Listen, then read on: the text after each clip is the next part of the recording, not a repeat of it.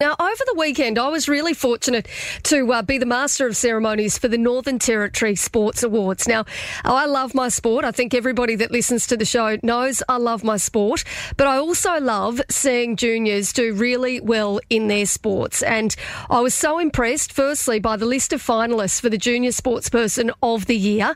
But then, when this young woman was presented her award, I was totally impressed by, how great she was when she got up on stage and when she spoke about her family and the support that she's received in doing incredibly well with her footy.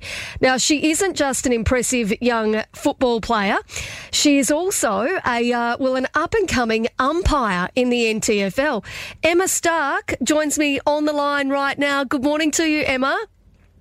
Good morning, Katie. How are you? Really well. It is lovely to have you on the show this morning. And like I said, I was so impressed when you got up on the weekend and received the award for the Northern Territory Junior Sportsperson of the Year. Emma, what was your reaction when you won? Oh my God! When my name got called out as a finalist, first of all, I was just still so stunned to be picked in the top 3 of the NT. Like, that just amazes me still. But to have my name then called out as the winner, I was just beaming. I got up on stage and the first word I said was wow. Like, I couldn't believe it. It was so awesome. You were so impressive and you were so gracious in your speech, in terms of thanking your coach, thanking your fellow umpires, thanking your mum and your family, your grandparents as well. I thought it was wonderful, the way that you jumped up there and you were so confident and proud of your achievements, but also humble at the same time, which is an incredible attribute for a 16-year-old woman. Thanks so much, Katie. Yeah, I'm so grateful with the support that I have around me from family, friends, umpires, coaches, and of course everyone else. Now, Emma, 16 years old, you have played 3 Premier League games so far. I'm sure that there is plenty more to come, but you also, you made your TIO NTFL Men's Premier League umpiring debut when you were just 15, so last season. Yeah, so that's correct. I made my debut on the 16th of October last year. And then from there, I managed to actually become the youngest female field umpire, which is crazy. That is wild. Do you love your umpiring as much as you love your footy? Yeah, look, people always ask me, they say, oh, hey, Emma, come on, you can tell us. Do you like umpiring better or do you like playing better? And I honestly can't tell. I can't tell them the answer. I love them equally as much. And does your umpiring help your footy as well in different ways? Oh, 100%. So, being able to umpire, so they kind of complement each other, basically. So being able to umpire, it really helps my footy in terms of knowing the rules and knowing where the ball could go next. And then playing footy and then being an umpire, I know where to position myself and I get a behind-the-scenes look-in of the rules, which is great.